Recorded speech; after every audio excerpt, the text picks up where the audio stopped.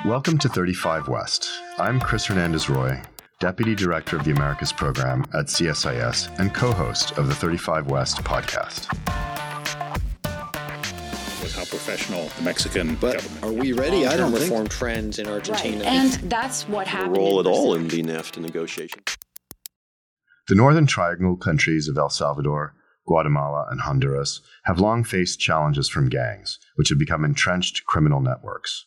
In response, governments throughout the region have periodically adopted hardline or mano dura security policies, clamping down on gangs while also abrogating civil and political rights.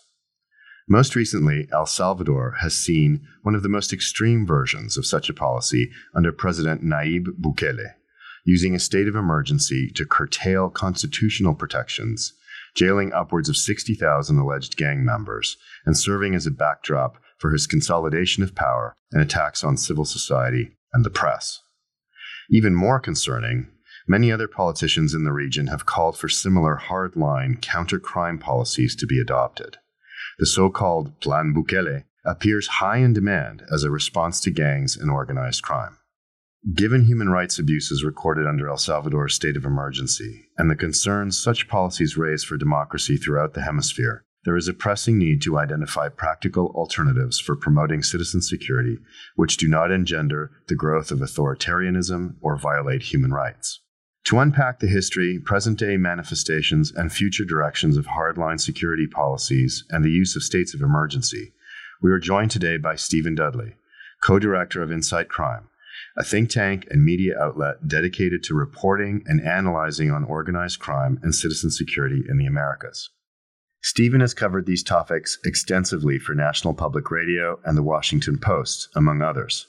He's also the author of the award-winning book, MS-13, The Making of America's Most Notorious Gang, and a seasoned expert on the current state of emergency in El Salvador. Thank you for joining us today, Steve. Thanks for having me. As we approach the one-year mark of El Salvador's current state of emergency, it's important to recognize that mano dura policies are not new in the region, and in many cases, their origins can be traced back to the United States' own war on crime. Steven, could you begin by sketching for our listeners what some of the key features of this type of counter-crime strategy are? What makes El Salvador stand out, as opposed to similar attempts to control gangs and organized crime in the past? What does the state of emergency mean, and what does it allow the government to do?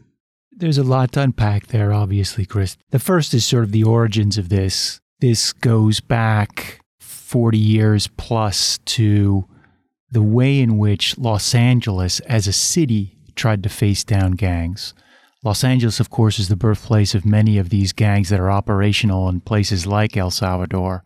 And from the beginning, they sought to, well, at least, from the beginning of facing down what was an extreme crisis of violence, crisis of drug trafficking in Los Angeles, they sought to face that down using really militaristic strategies. This included really kind of troops on the streets, so boots on the ground approaches of flooding certain areas.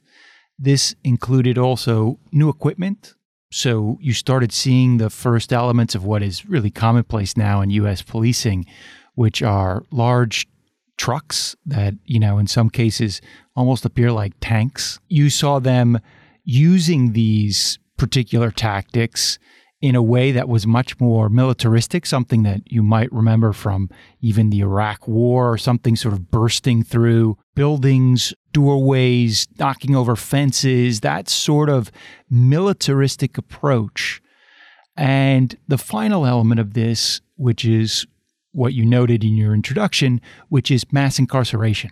All of these different elements became commonplace in the late 1980s in Los Angeles as they faced down, what was definitely a crisis in some respects spurred by drugs. We'll all remember or those of us who are old enough will remember the crack epidemic. And a lot of that was blamed on gangs, rightfully or wrongfully, because in some respects they were responsible, in other respects they were not. But the result was the same. The vilification of these gangs, and then subsequently the spread of these tactics throughout the United States. So if it began in Los Angeles, it was then employed in many other spaces, urban spaces across the United States, and then subsequently spread to other places in Central America, often on the heels of what was really mass deportation of ex-convicts, many of them gang members, to these areas. So you had kind of these things happening in parallel.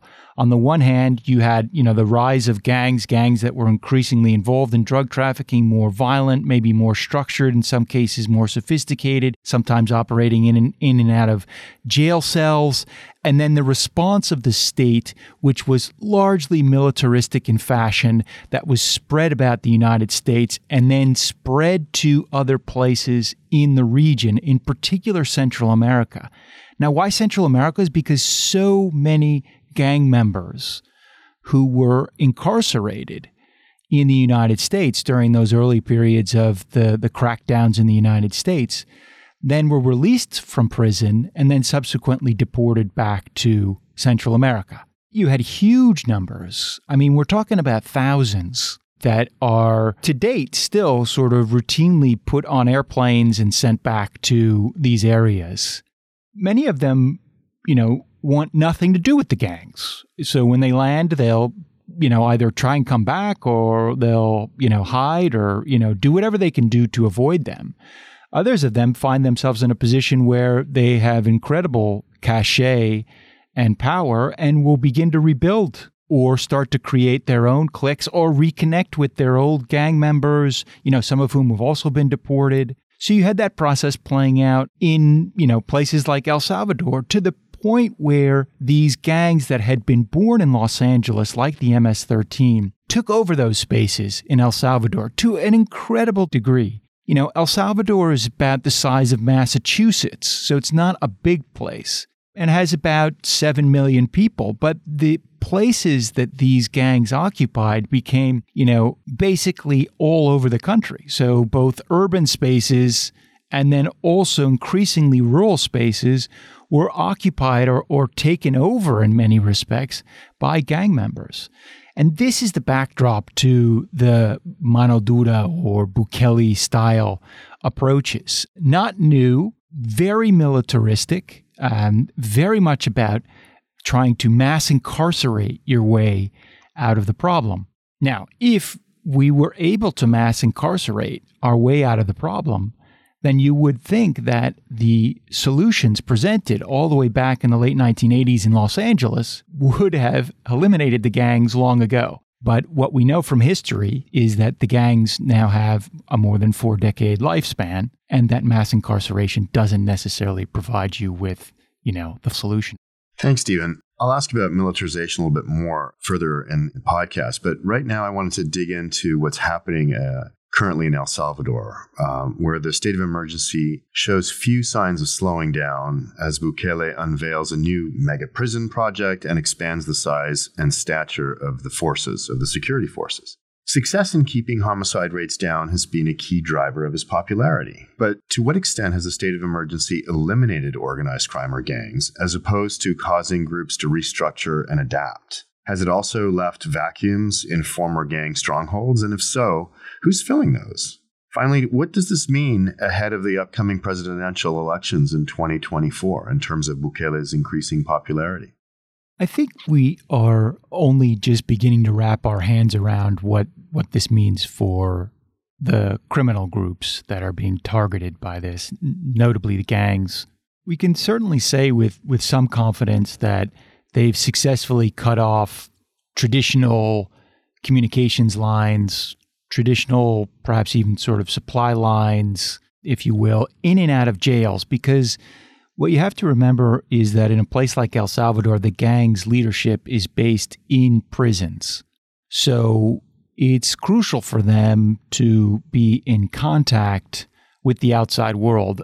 When you can cut that off, which seems to be happening in El Salvador, you really leave them at a loss. They're not able to coordinate a lot of what they had coordinated prior. So that is probably the biggest and most important impact that we've seen thus far. What that leads to is a little bit of disarray.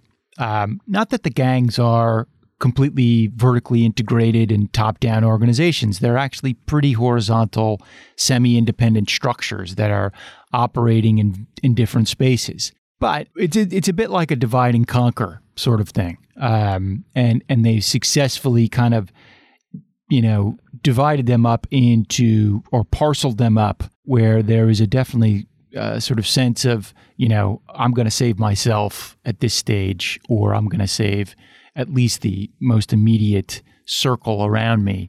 What that means in practice is that they're taking cover in El Salvador or leaving. We are getting at Inside Crime quite a bit of indications that that a large number of especially high-level members have left the country. They'll go to neighboring countries like Honduras or Guatemala, or even as far afield as Mexico, where you have, particular parts of the MS-13 are evolving in a very rapid fashion. The Salvadoran, response to this has been to really shower the president and his administration with accolades and with praise. He is incredibly popular, and this is kind of a setup for elections. There's a lot of spaces where the gangs were operational and had inhibited a lot of everyday activities where they're not operational anymore, at least visibly operational, and people feel liberated to a certain extent. So there is, the space to go to school across, what were formerly kind of gang lines. There is, the space to go out and, kick the soccer ball around in fields that were formerly kind of off limits, not technically off limits, but informally off limits because of potential violence or being targeted by gang members. There's the space to kind of go about your everyday business or have, or sell things on the streets without necessarily the same kind of fear that you had before. And you have to remember about 50% of commerce is informal in a place like El Salvador. So that's huge. That's a huge number of people that are impacted and perhaps won't be targeted as much by gang members. There's, certainly transport, which is one of the first industries that was targeted by gangs. You can move about a little bit easier or perhaps with less stress. And if you are a owner of several buses or a bus company or what they call bus cooperatives there, then maybe you feel a little bit better about your company's business and you don't have to pay out $4,000 to $5,000 in extortion fees per month. Those sorts of things are obviously extremely, extremely popular, and going forward position the president in a very strong way as the elections loom. Steve, you mentioned on the one hand these benefits, so people's feelings of liberation, they're able to recover community spaces, they're able to travel, businesses don't have to pay out extortion fees, leading to Bukele's popularity and receiving these accolades. But on the other hand, the country is, as you said earlier, has been heavily militarized. There are sweeping arrests, 63,000 alleged gang members in prison. There's a suspension of a number of basic constitutional rights. There are threats to the media. So, Steven, you mentioned all these positive benefits, such as people feeling liberated, their ability to recover, parks and spaces where, they weren't able to go before, the beneficial effects to businesses that don't have to pay out as much money in extortion as they did before. All of this leading to Bukele's high popularity. These are, obviously the positive effects of Plan Bukele. But on the other hand, you mentioned the heavy militarization, the sweeping arrests with, thousands of alleged gang members in jail, the suspension of basic constitutional rights, the weakening or the threatening of the media. What effects are these having on El Salvador's democracy? And what effects would these have on other countries that might be tempted to copy Bukele's policies, particularly Honduras? This is the big question at this stage. And maybe, for some it's been framed correctly, and for others it's really a false dichotomy. I mean, do you have a democracy with human rights or do you have security? I'm not sure that's exactly the right question, but that's where we are in this debate. I hope it's not an either-or question, but you can see what is, in essence, the erosion of rule of law, even amidst a seeming increase in security. So that's, for me, the paradox here. You are accepting, if you accept, this sort of collateral damage of hundreds, if not thousands, probably in the thousands of people who have nothing to do with gangs that are being incarcerated.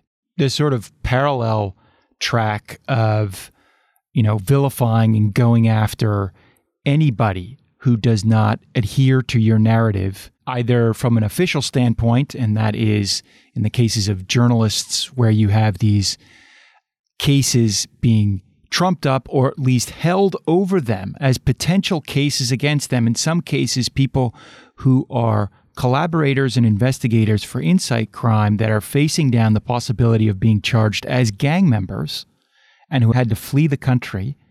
So that's a very real sort of threat that is being posed by this situation. And then things that are not necessarily official, but also have an impact. And those are the armies of followers and trolls and bots that the government has employed to go after anybody who has, said that they are not exactly in line with the government or its narrative. And I think that's an important part of this, in that Bukele comes from the public relations sphere. I mean, that's what he did before he was president. He was a public relations specialist.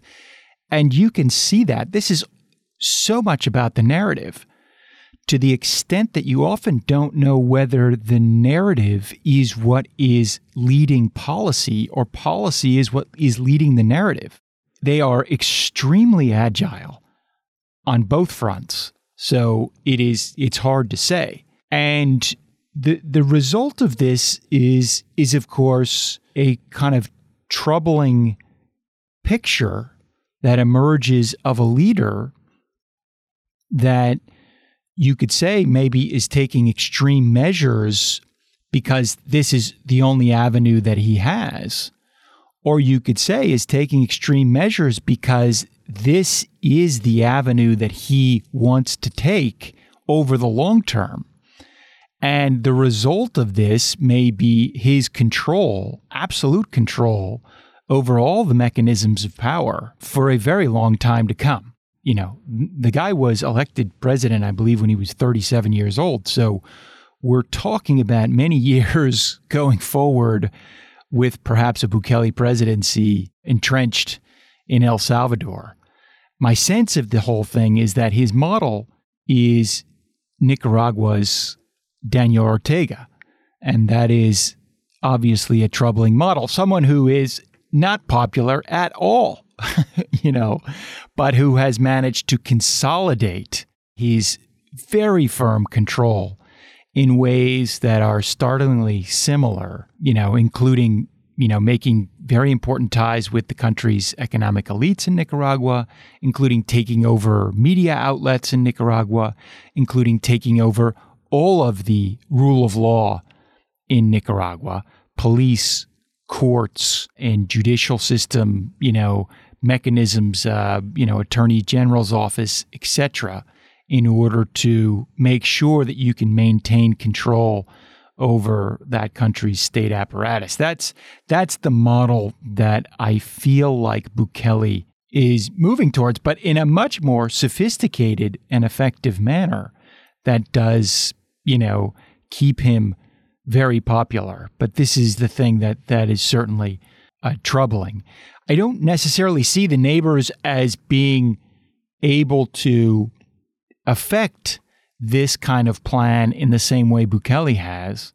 I haven't seen anything as efficient, in terms of his ability to, Bukele has an incredible ability to take over and has taken over the necessary operations of the state before he employed this. In Honduras, that is far from occurring at this stage. The president of Honduras does not have the same kind of control over the state that Bukele has. So I would be surprised if there's an ability to implement this kind of plan. But what has to be mentioned is that this would not be the first time Honduras has gone through some sort of mano dura as well, which is, they had a sort of facsimile of this, much, much less intense in the early 2000s. And then they had another one, just about a decade ago as well, where they did militarize a good portion of the country. So we've seen this play out, just not in the same way or same extreme way as we're seeing play out in El Salvador. You mentioned Nicaragua, and I know there's a macabre joke that certain journalists are telling each other in Central America. It goes something like this. What took Daniel Ortega years to construct, President Bukele is constructing in a matter of months. To be clear, governments everywhere have a legitimate interest in protecting their citizens from organized criminal violence. And there has to be some sort of middle ground that doesn't enable autocratic leaders to use public safety as an excuse to eliminate constitutional rights with the stroke of a pen. What other strategies should the United States seek to support as a counteroffer to Plan Bukele? For instance, given El Salvador's massive and rising prison population, do you believe that reintegration and rehabilitation efforts are possible? What are some best practices in this space that the United States should encourage? In my experience with researching gangs and approaches to how to deal with gangs, and I'll just speak about gangs rather than widening it out because that's really where this particular discussion is. What I've seen is that gangs are involved in criminal activities, but their main purpose is that they are a social organization. They are about providing a surrogate family of sorts. It is a community. It is a perverse community, a community that reinforces itself often through criminal activities, including extreme acts of violence, but a community nonetheless that fills a gap for many of these people who are participants in it.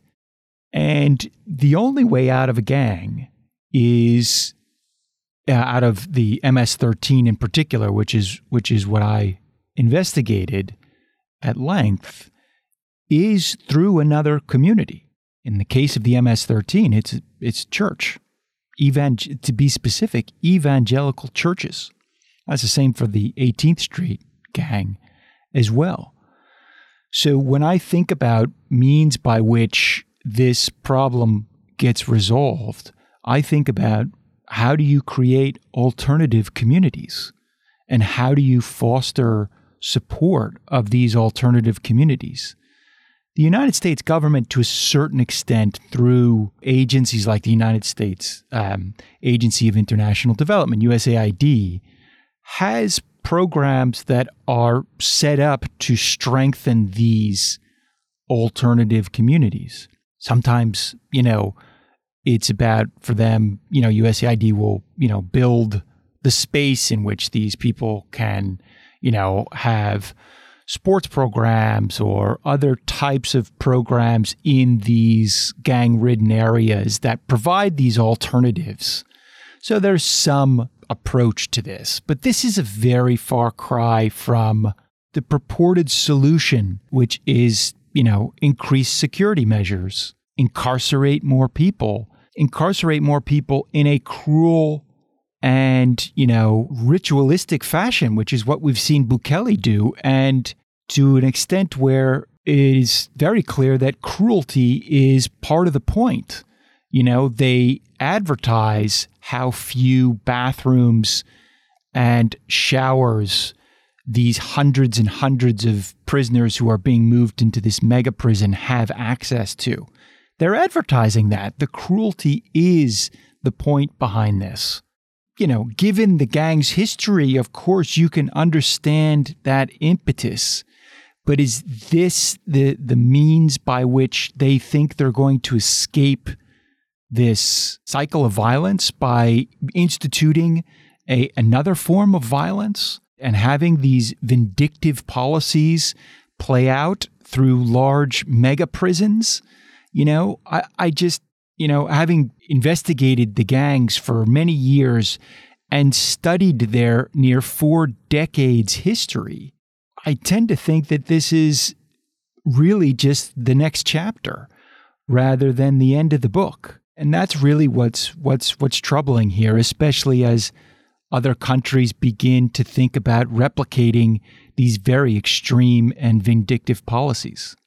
Thanks, Steven. It almost seems like they're unconsciously or maybe even consciously making the problem worse through this cruelty that you refer to. Even people like the Colombian president, Gustavo Petro, has called some of these prisons concentration camps. So we hope that other countries in the region take stock of what's going on and look more to the long term rather than trying to have short-term fixes which will backfire. Thanks for joining us today, Steven. We really appreciate your insights into this really important topic, and we hope you'll come and join us on another one of our podcasts. Thank you very much for having me.